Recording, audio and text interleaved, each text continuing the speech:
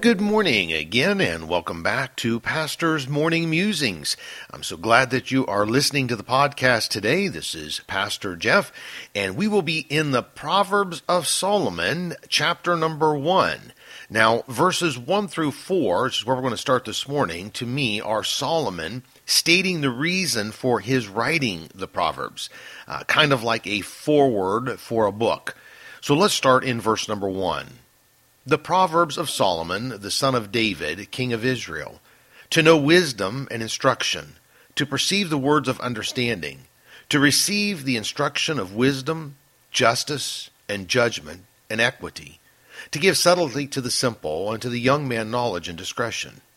So Solomon clearly states his intention in his writing. He came to understand wisdom at an early period of time in his young life.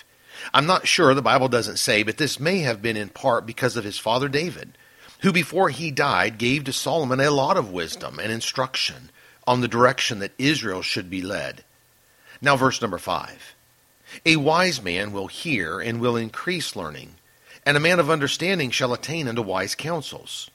So why is this, Solomon? Well, verse 6. To understand a proverb and the interpretation, the words of the wise, and their dark sayings. The theme of Proverbs is a wise man. Solomon understood the necessity for being a wise man. But Solomon also learned that though wisdom was the principal thing, that with all thy getting of wisdom, one needed to get understanding also. To get wisdom, one has to hear or listen and also increase learning. You cannot hear or listen if nothing is being taught. And so therefore, Solomon tells us not only are we to hear and increase in learning, but also we are to attain unto wise counselors. Of course, the most wise counselor is God, and thus Solomon states in verse number 7, the fear of the Lord is the beginning of knowledge, but fools despise wisdom and instruction. Dear soul, it is of a great necessity to get to the wise counselors and hear and increase in learning. A wise counselor is one who goes to the book of true wisdom, and that is the Word of God, and they teach from it.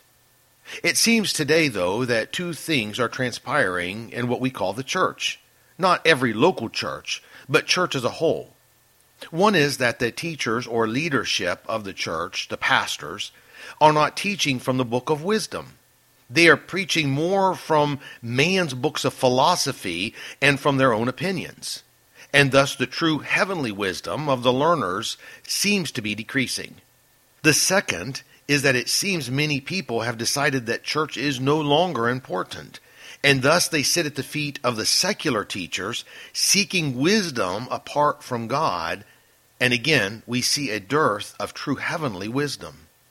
Solomon knew and wrote about the need for wisdom, knowledge, and understanding.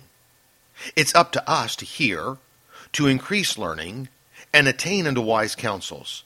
There must be a return of God's people to the teaching of the Word of God, and there needs to be a return of God's people to a place where heavenly wisdom, wise counsel, is being taught. So let me leave you with this one last thought for today. To be good to all who come your way, for one you meet may be in difficulty seat.